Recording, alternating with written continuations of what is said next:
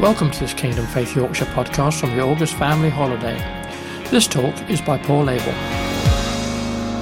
When I read this statement of Jesus, I wonder what you hear. Because you can hear it in different ways. I'm going to read it in just a minute. Just to bring everybody in that's local. Or at least you come here Fridays anyway. Some of you come a long way, I know, sometimes. And as you know, usually when I come and speak on a Friday, which is a real privilege and a delight, Jim always encourages me to bring more people. So we brought the whole church this time. And a lot of them aren't in here. Nearly half the church are involved in other meetings with the different age groups. But it's wonderful to be here. This is a great place and we're really blessed. And thank you for letting us use it.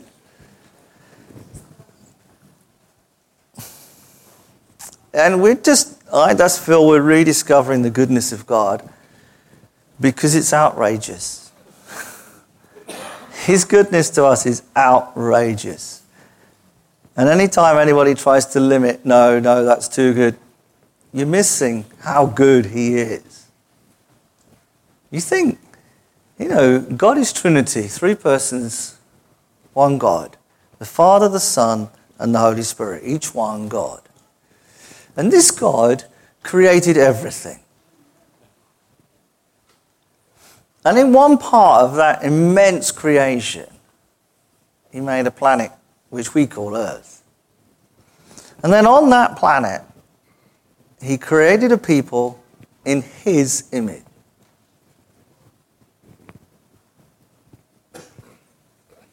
And then they blew it. Those people made in the image of God, they listened to a whisper. Is God really that good? I mean, this was the gist of the snake in the garden, the devil in the garden. Is God really that good? Can you really trust him that much? Has he really got his best for you? There's a few people going like this to me, James, you might have to turn it up a bit. He's also trying to make it so I don't feed back and you'll go, ah!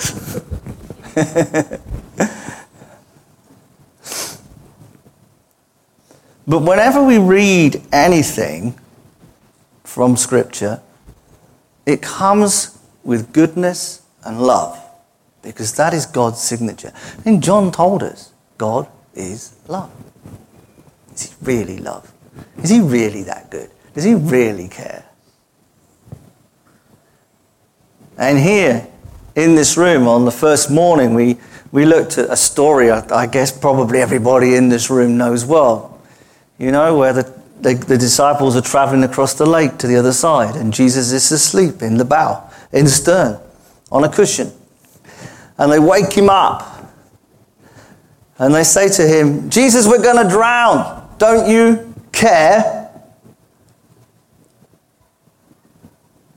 They've been listening to fear. He'd already said, we're going over to the other side. So they were going over to the other side. They're not going to drown, and he does care. He does a lot more than care. They're going to the other side. And as a church, we've been looking at this word from God's point of view of us as a church moving into the new things of God. But when you move into new things, a new blessing, a new anointing, the enemy will whisper because he hates it.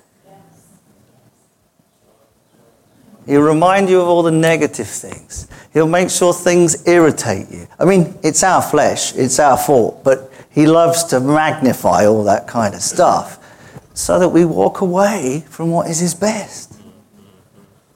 But we're not going to. Not this time. None of us. Hallelujah. United in this room in Jesus. But how do you hear this? Jesus is speaking and he says, anyone who loves me will obey my teaching. Now, do you hear that with love and goodness, or a sense of fear? Because you can hear that in different ways. You can hear, anyone who loves me will obey my teaching. Oh my goodness, I really don't love Jesus enough because I'm not always obedient. Oh, I'm a failure. Oh my God. Or do you hear, if you love me, you will obey my teaching? You can either allow it to condemn you or to empower you. Now, while you're here on this planet, you're still going to sin. You're still going to make mistakes. You don't accept it and say, that's fine, whoop-de-doo. You want to improve. You want to live in holiness and you want to live in righteousness. But this comes to say, if you love me, you will do. You will be able to. I will empower you to obey my commands. It's not, oh, I'm not obeying them enough. I don't love God enough. It's not to condemn you. How do I know that for sure? Because he's a God of love and goodness. Amen, amen, amen, amen. You don't die for a group of people and then try and condemn them by saying you're not good enough. The whole purpose of that amazing cross that we sung about was to redeem us from that. To redeem us from that whispering of the enemy that says, you're not good enough, you're not going to make it. What about that you did? What about that you did? 40 years ago, you did. It's amazing. The enemy can bring up stuff from decades ago that we've forgotten, and then we start feeling, oh, I don't love God, I'm not obeying him. Let's just let go of all that, shall we? Let's change our minds, which is repentance. The Greek word is metanoia, which means change your mind. Let's let go of all the condemnation. The Holy Spirit will convict you, but he convicts us of things that are going wrong in our lives to enable us to live beyond those things. Whereas the enemy comes with condemnation that makes us feel we'll never be free of those things. Not only will we be free, we are free. That's what Jesus suffered and died for. We need to give Jesus back what he suffered for.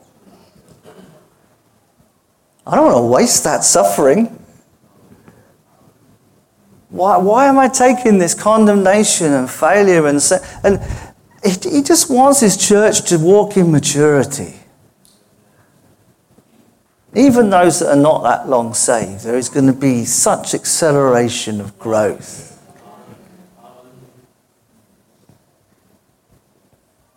Anyone. Notice it's anyone. No matter where you start, anyone who loves me will obey what I command.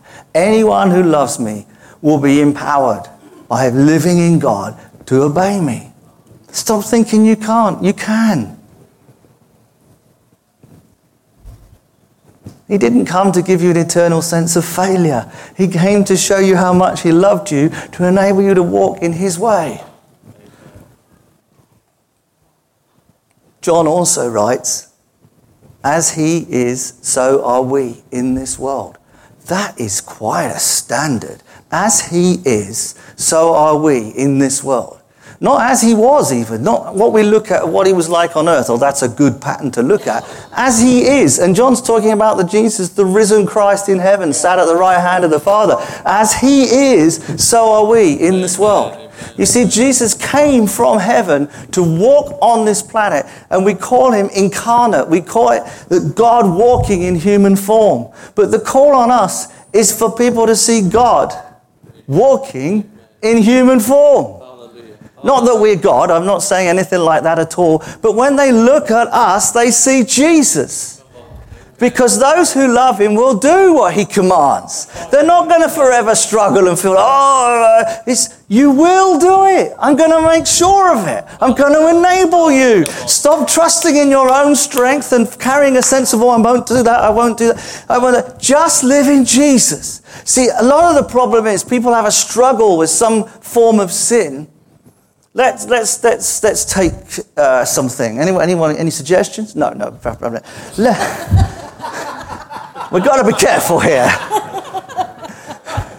Let's take something that's not really much on the scale of anything, biting your nails, okay? I'm not saying that's a sin that's going to send you to hell, but we're just going to take that for now as if it was something, okay? Maybe it is for some people. It certainly seems to be for some mothers. Now,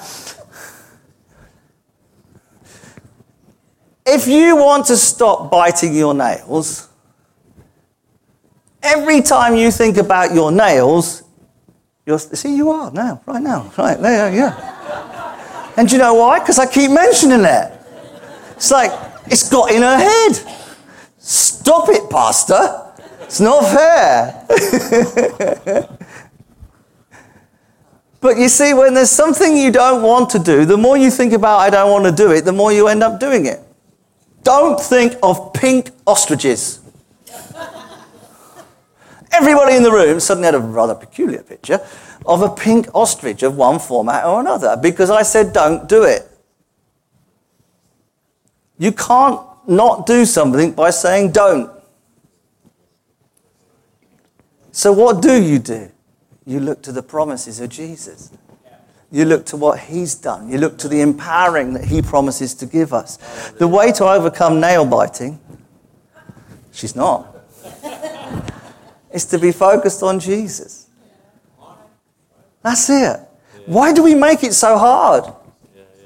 Oh, I've really struggled with this for 36 years. Well, stop looking at it.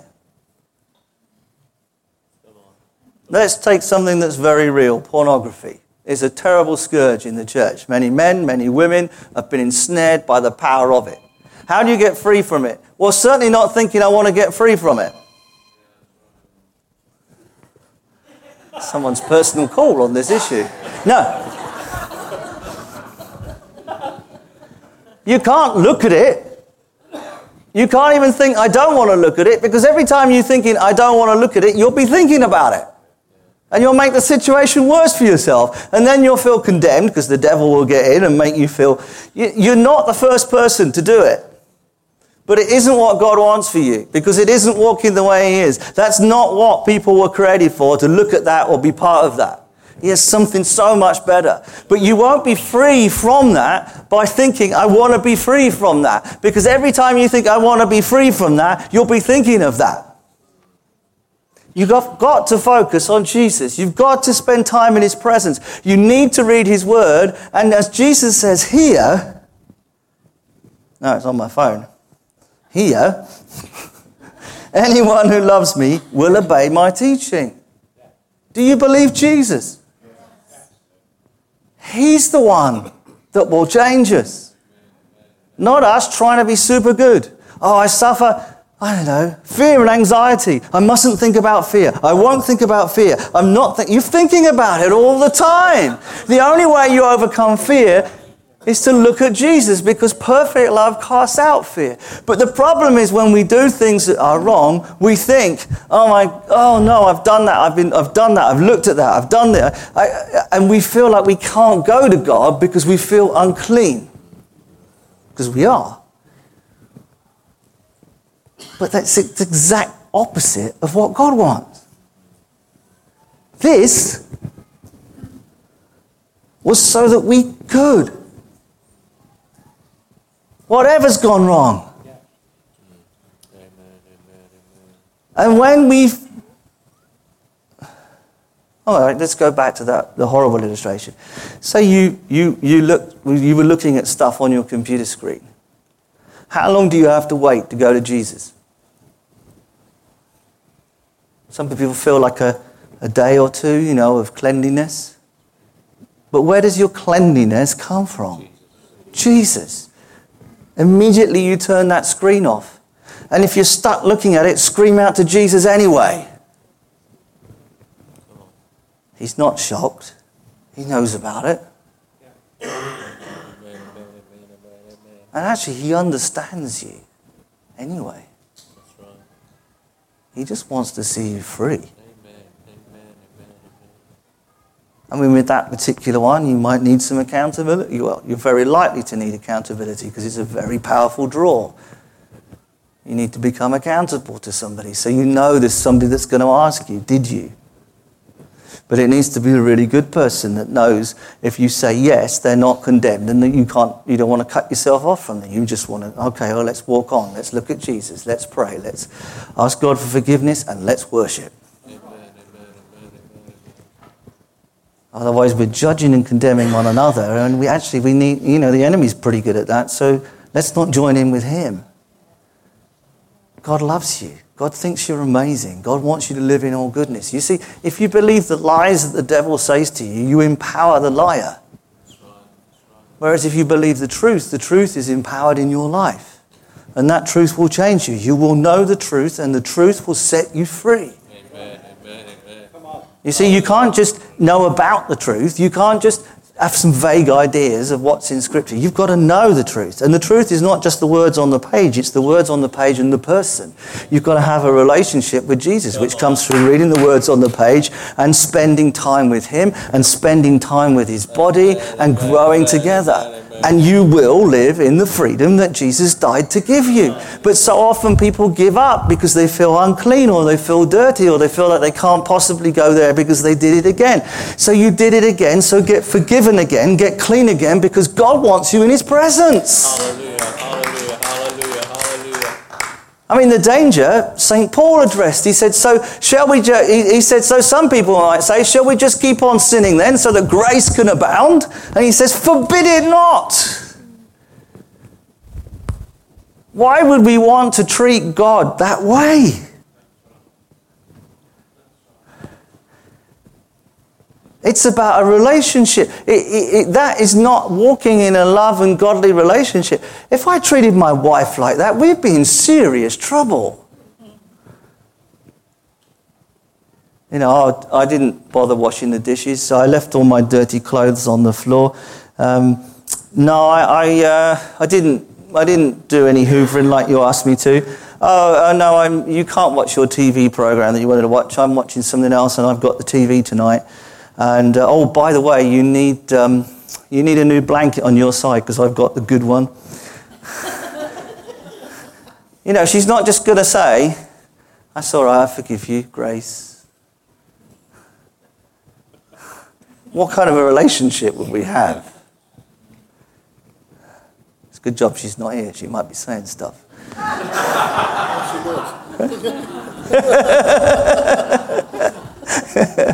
She's working with the youngest ones. Now, remember this. Anyone who loves me, do you love Jesus? Will obey my teaching. What will you do? Yeah, he's not threatening you. Some people think that's a threat. He's encouraging you. If you love me, you will obey my teaching. Now, it doesn't stop there. This is not the message. This is the intro. This is the thing that came to me during the worship. We might never get to the message. Anyone who loves me will obey my teaching. My Father will love them. It's just a promise. Because if he loves us, the Father loves us. And we, that's the Father and Jesus, will come to them and make our home with them. But remember, it comes in the context of love and goodness and grace. If that verse meant, if you live obediently enough, we will come and live with you, that would not be grace. That would not be love. It would be something conditional. If I'm a good enough Christian in my own strength, Jesus will and the Father will come and live within me. That's not the Christian gospel. The Christian gospel is, you will be doing what I command because my Holy Spirit's going to empower you. And do you know what? The Father loves you and we're going to come and live in you. You will be our home. Being the home of Jesus is not something for super advanced Christians. It's for us all. And the moment you say yes and turn your life around to follow him, he's just so good. He loves people so much. So we looked at, to bring everybody in, a few little things. We looked at Jesus calling the disciple, and here it says, without hesitating, they abandoned their nets and followed him. You know, they had good lives. And sometimes it's just about, I'm not going to do what is sensible and worldly. I'm going to follow Jesus. Now, when you follow Jesus, some people will have great businesses. We celebrated people in the workplace here this afternoon. They talked of what their experience is being in Christ, and we need to do that in the workplace and celebrate it in the church. So I'm not saying that, but it's something about a people that say, yes, okay, whatever you want. I'm not putting career first. I'm not even putting my family first. I'm not putting my wife first. I'm not putting myself first. I'm putting the kingdom first. Hallelujah. But you know what? It says, seek ye first the kingdom of God. Don't know why I've gone on King James all of a sudden. Must be in there somewhere, mustn't it? And all these things will be given to you as well.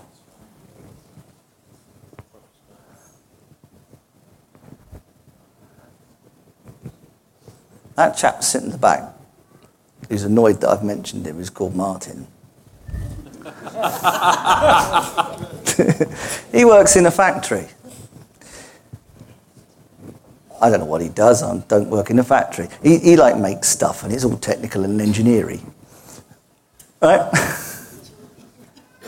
I shouldn't be so bad. I've got a degree in physics, for goodness sake, but he's an engineer, so that's practical physics is theory. But he's a minister. But if I put him in charge of a church, it would be terrible. At least currently. But because that's not where God's called him to be. That's right. And he shines like a light in that workplace. He gets a bit annoyed about that too. But he does. And he has some amazing stories about what happens and the conversations that go on. Because he's working with quite, a normal, rough bunch of guys that don't understand why on earth he would be a pansy Christian.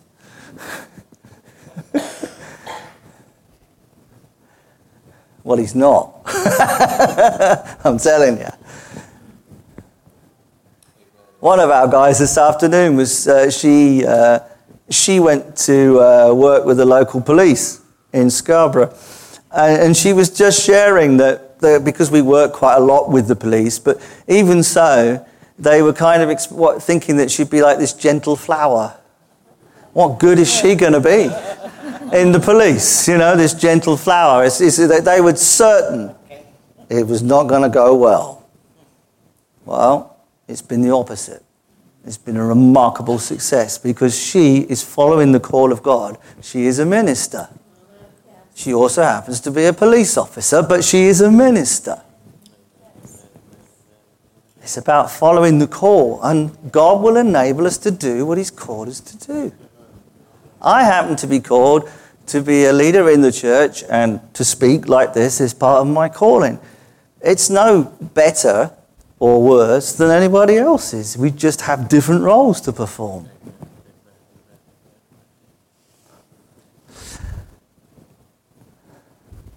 So we looked at that.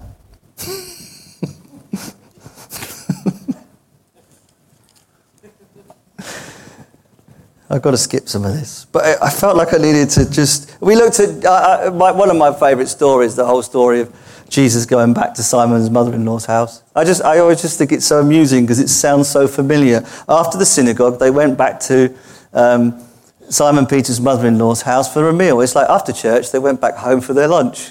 It's just like, if you can't identify with that. But they get home and they find out the lady that was preparing the lunch is in bed ill. Problem. Except not, because Jesus is there. And he walks into her bedroom and it says he put out his hand and she stands up and she's well, so she makes the dinner. I kind of feel this is what Jesus means when he heals people. There's been so much about getting blessing from God in the past 40 years in the church. And it's good because the church has come alive. There's some absolutely amazing churches around this country full of on-fire Christians. A lot different to what it was in 1968, eh, Jim?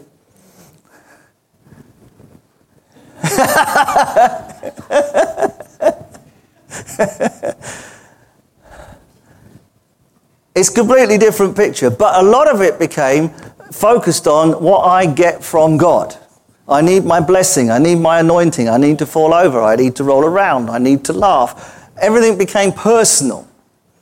And I think there was a scene, laughing. Do you remember that one when you were around in the 90s and the laughing? And, I saw people get really free from it. And I also saw people get totally fixated on it and forget where the laughter came from. But people did shake off fears and they shook off restrictions. But it could become, and often does. We're so good at making religion out of things. You're not laughing. You can't be filled with the Holy Spirit. What absolute rubbish. So good at making rules, and it kills what God is doing. But beyond that is the fact that God didn't do all this to give us a good life. Full stop. He gave it to enable us to be his body. And to be a body that goes making disciples in all the nations. That we would stand together, that we would work together, that we would be together, that we would love one another, put up with one another. As it says, I love that. Put up with one another. It's very realistic, the Bible. Bear with one another. Hello, brother. I'm going to bear with you today. Sometimes that's just the best you can do. You're praying for that love to come on you.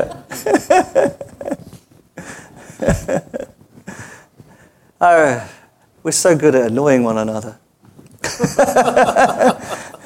And God, he is sneaky. I haven't found the scripture yet, but I'm sure somewhere he's got a name like Jehovah Sneaky.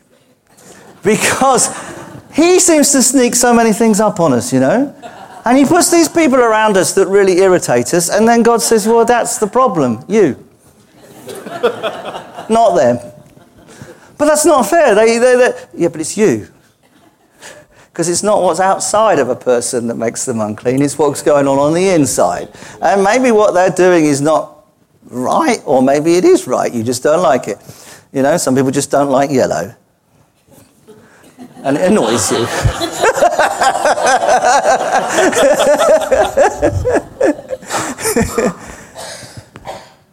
But it's not what Donna's wearing, it's what's going on in here. Come on, we've got to grow up, church. We've got to stop blaming everybody else for our sin. They made me do it, they made me do it. This is a very worldly way of thinking, passing on the responsibility for everything. The only responsibility we can pass on is the responsibility to be set free by Jesus, to Jesus. We can't do that. We can't change that. Only he can. For all of those of you from Kingdom Faith, there is some new content. There has been already, really, if we're honest, doesn't it? It's just been the same part. But that's what I love about Scripture. You can go back to exactly the same thing, and God says something completely different. That's right. He just wants you to love, be free to love. Just relax, just chill out a bit, will you? If we're going to be the people of God who are serious and dedicated to laying down our lives and picking up our cross, we've also got to be very relaxed about letting go of all the irritations and all the sins and all the fears and all the failures, because otherwise we'll get so het up with our own fears and failures that we won't be enabled to focus on what Jesus has given us to do, because we'll never feel good enough, because we never will be good enough. I'm not good enough to be the pastor of Kingdom Faith. Brian's not good enough to be one of the senior leadership team. Praise God. It's grace and mercy that lifts us into a position, and we walk in that. The position I'm referring to there is not the position of leadership, it's the position of being a child of God.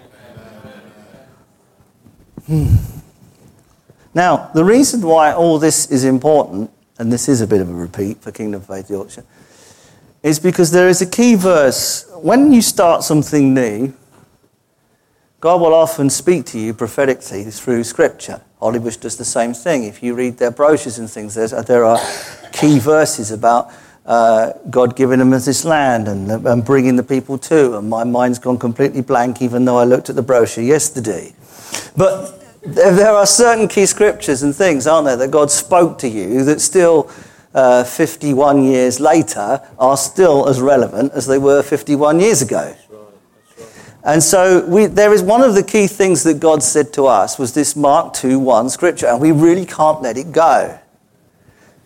If you're wondering what it is, if you don't know, it's quite simply, Jesus returned to Capernaum a few days later, and it was noised throughout Capernaum that he was in the house. Noised is the King James Version. It's the best one because the word is akouo in Greek, and it means there was a noise on the streets, it was gossiped on the streets, the word got round. It was a very active thing. And I believe the part of what God is doing through us, and I'm sure he's doing it here through Hollybush as well, which is why he's gathered us together in one room tonight, is that people are going to be hearing more and more, but not about Hollybush or Kingdom Faith, God forbid. They hear that Jesus is there. Amen, amen, amen. But it gets even more exciting when you think about where did the Father and the Son say they were going to make their home? In us. In us as individuals, but in us as the body of Christ. And we've let go too much of the fact that we're a body. We've joined in with the modern world's idea that everybody is an individual. We are all personalities, but God has brought us together. Amen, amen, amen. We can't do what God has given us to do on our own. There's no such thing as lone rangers just doing their own thing with their own independent ministry. That is not a godly model. Jesus said, I will build my church. That's his model. And the church will pray, your kingdom come. Because the kingdom is bigger than the church in the sense of it's God's rule and reign and influence in the whole world. But we're to pray and establish that. It was heard that Jesus was in the house. It was gossiped. It was noised. Thirsk, buzzing. North Atherton, buzzing. Scarborough, buzzing. North Yorkshire, buzzing.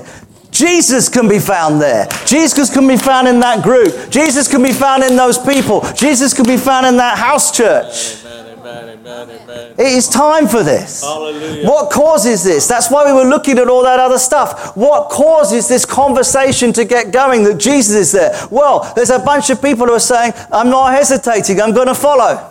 I'm going to give my life to him. It's a wonderful cross. It's a glorious cross. He's died for me. I'm going to follow him. I'm not going to be pressed down by the fears of the enemy. I'm not going to get discouraged every time something goes wrong, because I know when it goes wrong, that is not what defines my God. What defines my God is that he loved me so much that he died for me. Even when I was his enemy, he came and said, I love you, I love you. This is what I'm doing for you. Now I'm going to heaven so that the Spirit of God can come and live in you and enable you to live the way I've always wanted my people to live.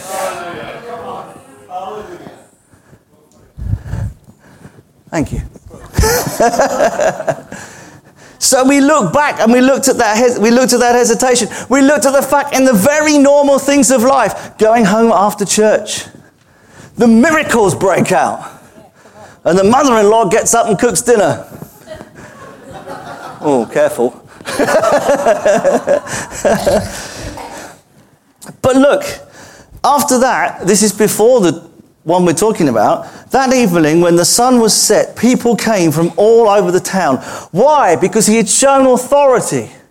They said, what is this teaching? The teaching he gave was the Old Testament. It's just that it came from faith. What kind of a faith? Not faith just in some written words, but faith in those that in the God that had created that word. It was his relationship with the Father that brought to life what he was teaching, and then say, wow, this is amazing.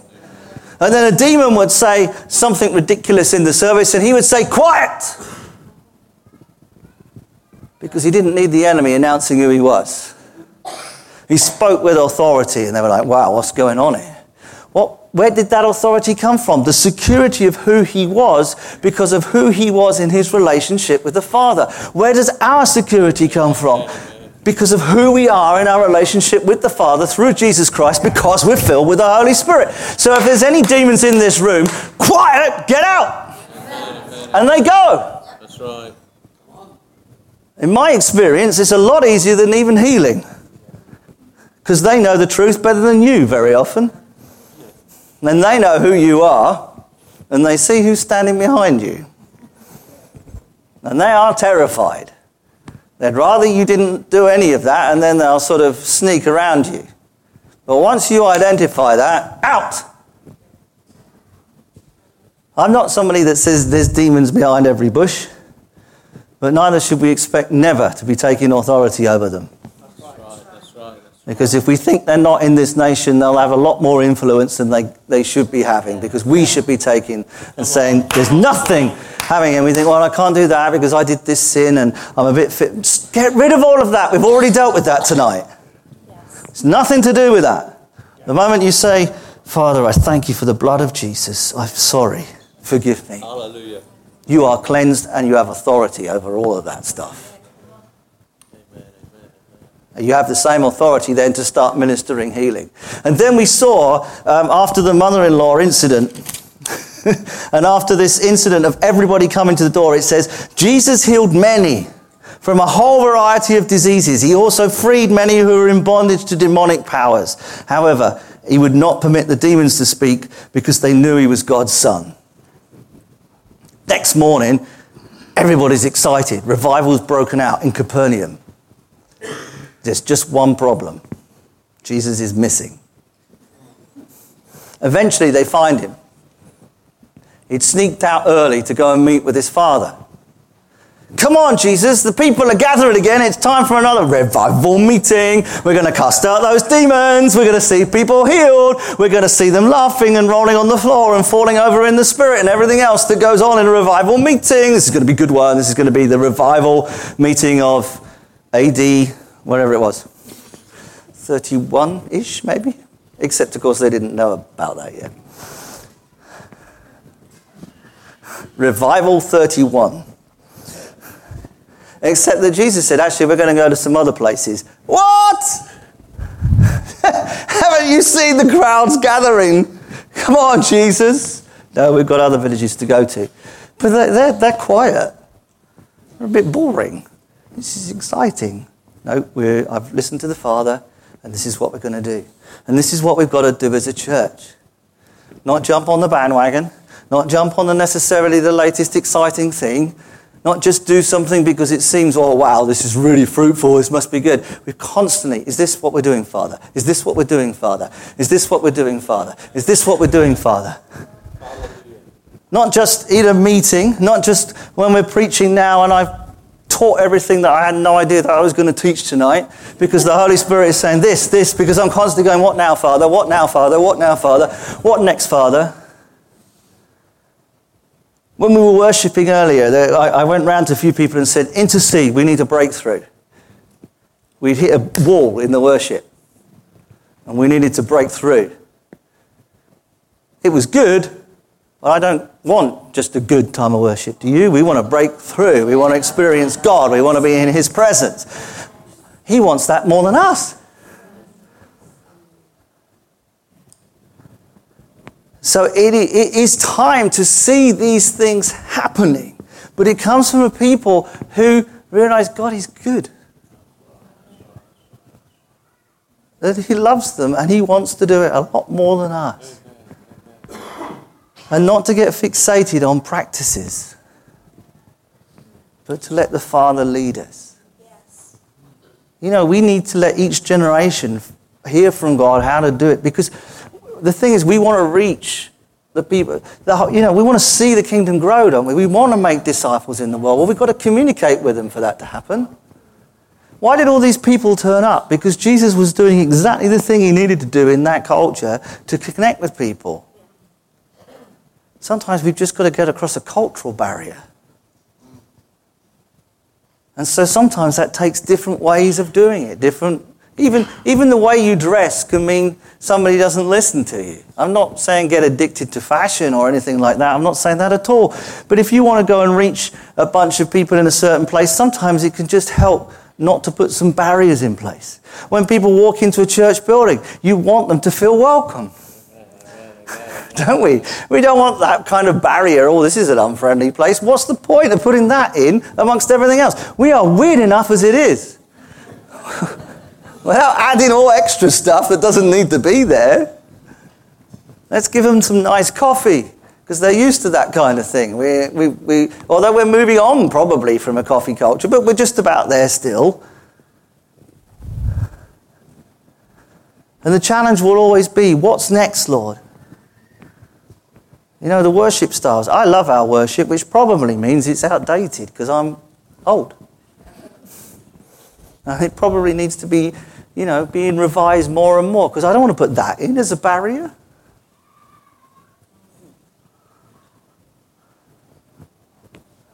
But we'll have another generation show us that. Then there was the leper.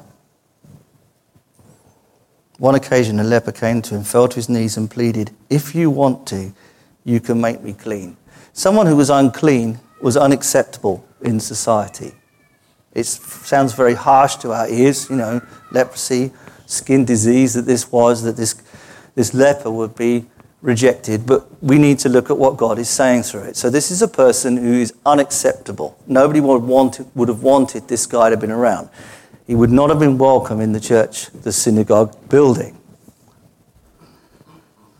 And the problem is, because let's see that this is also a picture of sin, uncleanness.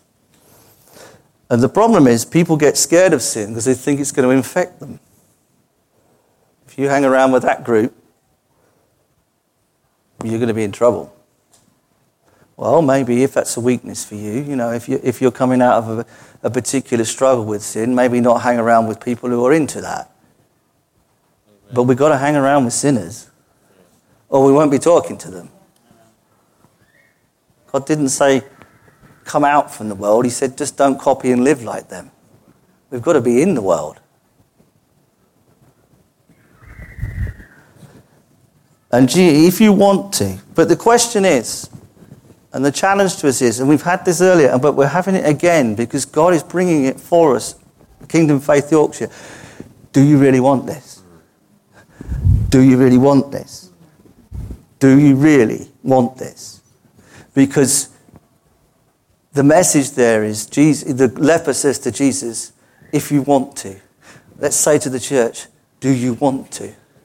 Do you want to make these people clean? Are you prepared to be amongst people for whom others will look at you and say, well, you're not proper Christians if you're mixing with that lot? Because Jesus got accused of being a drunkard and hanging out with women and going to parties. Jesus did. So if we're going to do stuff like that, we're certainly going to get that. Who are you going to hang out with? If there's a gay pride march in Thirsk, are you going to stand on the border with stones saying you are of the devil and you are satanic? Or are you going to go and join the end of March party and chat to people and get to know them and listen to them and eat sandwiches with them and maybe have a glass of pop with them? Because that's what Jesus would have done. And you'll get accused of all kinds of things for doing that, but that's what happened to Jesus. That's right. Do we want that, church? Are we prepared to be so in love with God's people that people think we're a right dodgy bunch? It's not about us getting involved with the sin, it's about us getting involved with people. Because what Jesus said when he was asked this question, it's right here. Of course I want to heal you. Of course I want to connect with you, says the church. Of course I want to be in your life. Of course. And that is its challenge. And I think this is the third time I've brought it back, and every time it's like the Holy Spirit is shouting in my ear. I feel like he's jumping up and down with excitement. Yes, yes, this is what I want from my people. That they will be as Jesus is in the world. If Jesus walked into our towns, he would go to some of the worst places. Because he knew it wasn't going to get on him.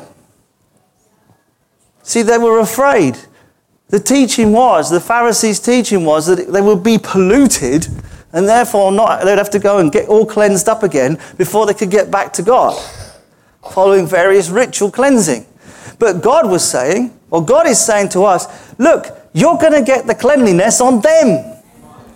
The light overcomes the darkness. Amen, amen, amen. No matter how much the dark, if this room was filled with darkness and I took out my little light on my phone, it would light the room.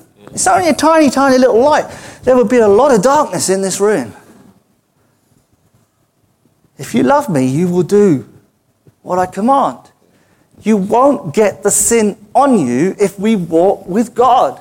What will happen is we'll get the love of God, the righteousness of God, the empowerment of God, the joy of God, the peace of God will end up on them. Amen, amen, amen. What do you like when you walk into your workplace? Because when you walk into your workplace, you take the kingdom of God with you. It might be it might be a den of iniquity where you work. There might be thieves and not paying taxes and ripping off consumers. But when you walk in, light explodes in that place and lives can be transformed. Daniel worked in some of the worst places. But the light that was in him, because he trusted in God and a relationship with God, changed it. And what happened? The verse I was supposed to preach from tonight. Sorry, I'm not going on for another sermon now. One day God will let me move on. I really feel it's like, no, do that again, Paul. That's what I want. It was noised, and they gathered at the door. They gathered at the home. The word used there, and I really am coming to the end, don't worry. But the word used, gathered at the door of the home, is oikos, which in Greek means home or household. They came to the household. People are going to come to the household if the people inside the household are willing to reach out and touch them, knowing that they're not going to get unclean, but their cleanliness, their light, is going to penetrate their darkness. It's not just fear of our failure, it's fear of how dark the world is. It doesn't matter how dark it is. We are in the light. They may be better educated. They may be more intelligent. They may be stronger. It doesn't matter. You have the wisdom of God. You have the mind of Christ. Sometimes people have got really clever atheist arguments to argue against our Christianity. It doesn't matter. We're not sent to win arguments. Never try to win an argument. It's pointless, the scripture says. It's totally pointless. You just end up with angry people digging their heels in. Use the opportunity to say what you believe and then let them think they've won the argument, and then the Holy Spirit will bring conviction later. Because it's the Holy Spirit that does that bit. But you haven't got to win the argument. If you talk to them and you leave thinking that they convincingly prove from their point of view that God does not exist, it doesn't matter. You just brought light into that darkness. And it will overcome if we're not afraid to touch.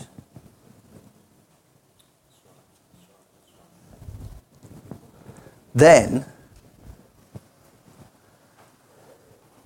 they will gather at the door. They were both inside and outside the house. No more could be packed in. And Jesus preached the word to them. I want to see some of that too, don't you? I mean, it is about the people, but it's also about the places we meet, because this is a place they were meeting.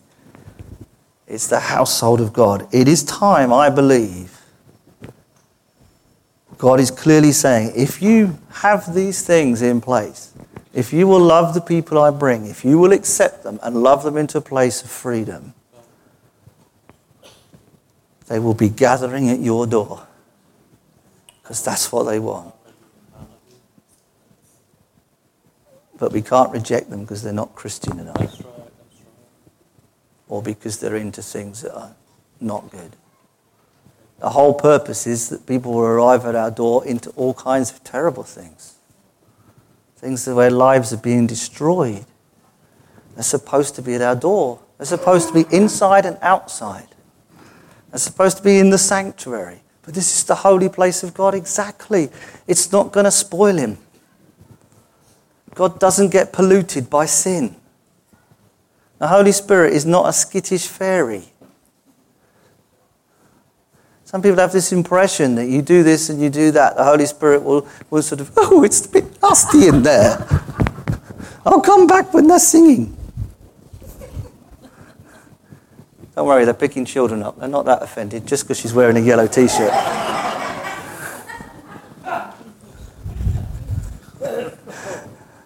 Because we have got to finish. So what are we going to take away? Well, take away that the Holy Spirit is not a skittish fairy. He's going to go with you into the darkest of places. He's not going to flee out because it's a bit messy. Amen. I will be with you always, I seem to think was said. Oh, somebody brought a prophecy and it was a bit wrong, so the Holy Spirit left the entire meeting. Well, my God is not like that. Actually, my God would be delighted they had to go. Thank you. Bless you. Thus saith the Lord.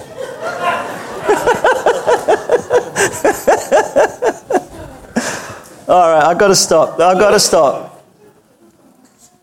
Let's just stop with the next bit, but not going into it. Because people are so desperate to get to Jesus. You know what the next story is, I bet. If you don't know it's next, you'll know the story. It's when they dig the roof up to get the paralyzed man in. They are so desperate to get to Jesus. I don't know about you, but digging a hole through the ceiling and lowering somebody down is pretty unconventional. I wouldn't say that was traditional Anglicanism, would you? It's not traditional Kingdom Faithism or traditional Hollybushism. It's not traditional anythingism. It was pretty way out. Well, that just says to me, God says, some of these people are going to come in very unconventional ways. I mean, Jesus could have said, what do you think you're going to be doing? They're going to ask me to pay for that now. You've spoilt the meeting. There's plaster in my hair. Well, except no, the state of that ceiling, it had been straw and animal dung, so that was worse. No, he forgave him. I'm going to finish with that because it's a really weird thing to finish on. Straw and dung in your hair. But it's going to happen. Are you going to let them stay? And are you going to forgive them? And then are you going to see them healed? Because that's what Jesus did.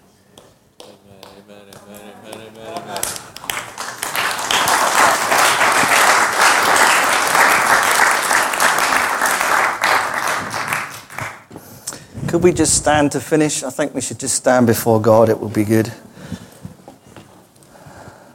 It's been lovely to bring the two churches together tonight, or the two Christian congregations.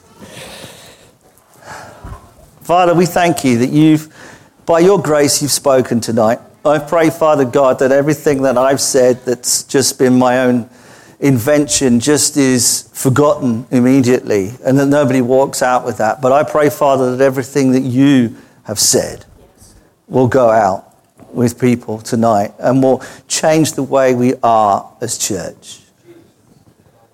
Father, that we will be a people equipped.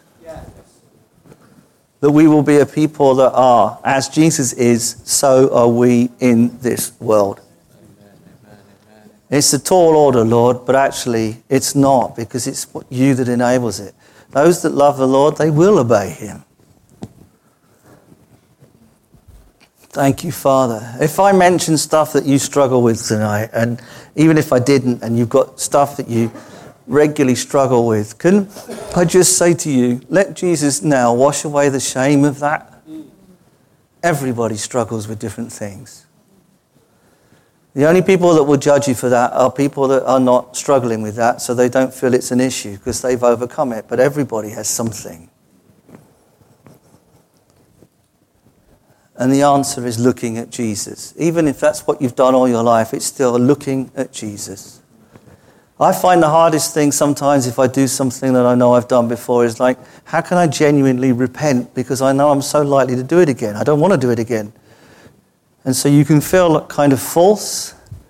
That's just the enemy lying to you, saying, is God really that good? Yes, he is that good. You can't run out of grace. He doesn't want you to live trapped in sin, but neither does he want you to live in condemnation. Otherwise, Jesus' death was pointless. Let's give to Jesus what his suffering bought, which is free people. Father, I pray now that your Spirit falls upon everybody on this room, that we go out with that song ringing in our ears about the cross, about that divine love enabling us, and about how you've always been with us and you're always gonna be with us. I pray, Lord, we walk out with a sense of, actually, this is all right. I can do this because Jesus is going to do it in me. And Father, I pray that we would be strong and stand against the wiles and the sneakiness and the evilness of the enemy. Because we say to him, get out of these lives. You have no authority to torment people in this place because they are part of the kingdom of God and they have surrendered their life to Jesus. And you were defeated at the cross. Hallelujah. Thank you, Jesus. Thank you, Father. Hallelujah, Jesus. Amen. Thank you for listening to this Kingdom Faith podcast. We trust it's been an encouragement to you. For more information and resources by Kingdom Faith and for our other audio and video podcasts, please visit kingdomfaith.com/Yorkshire.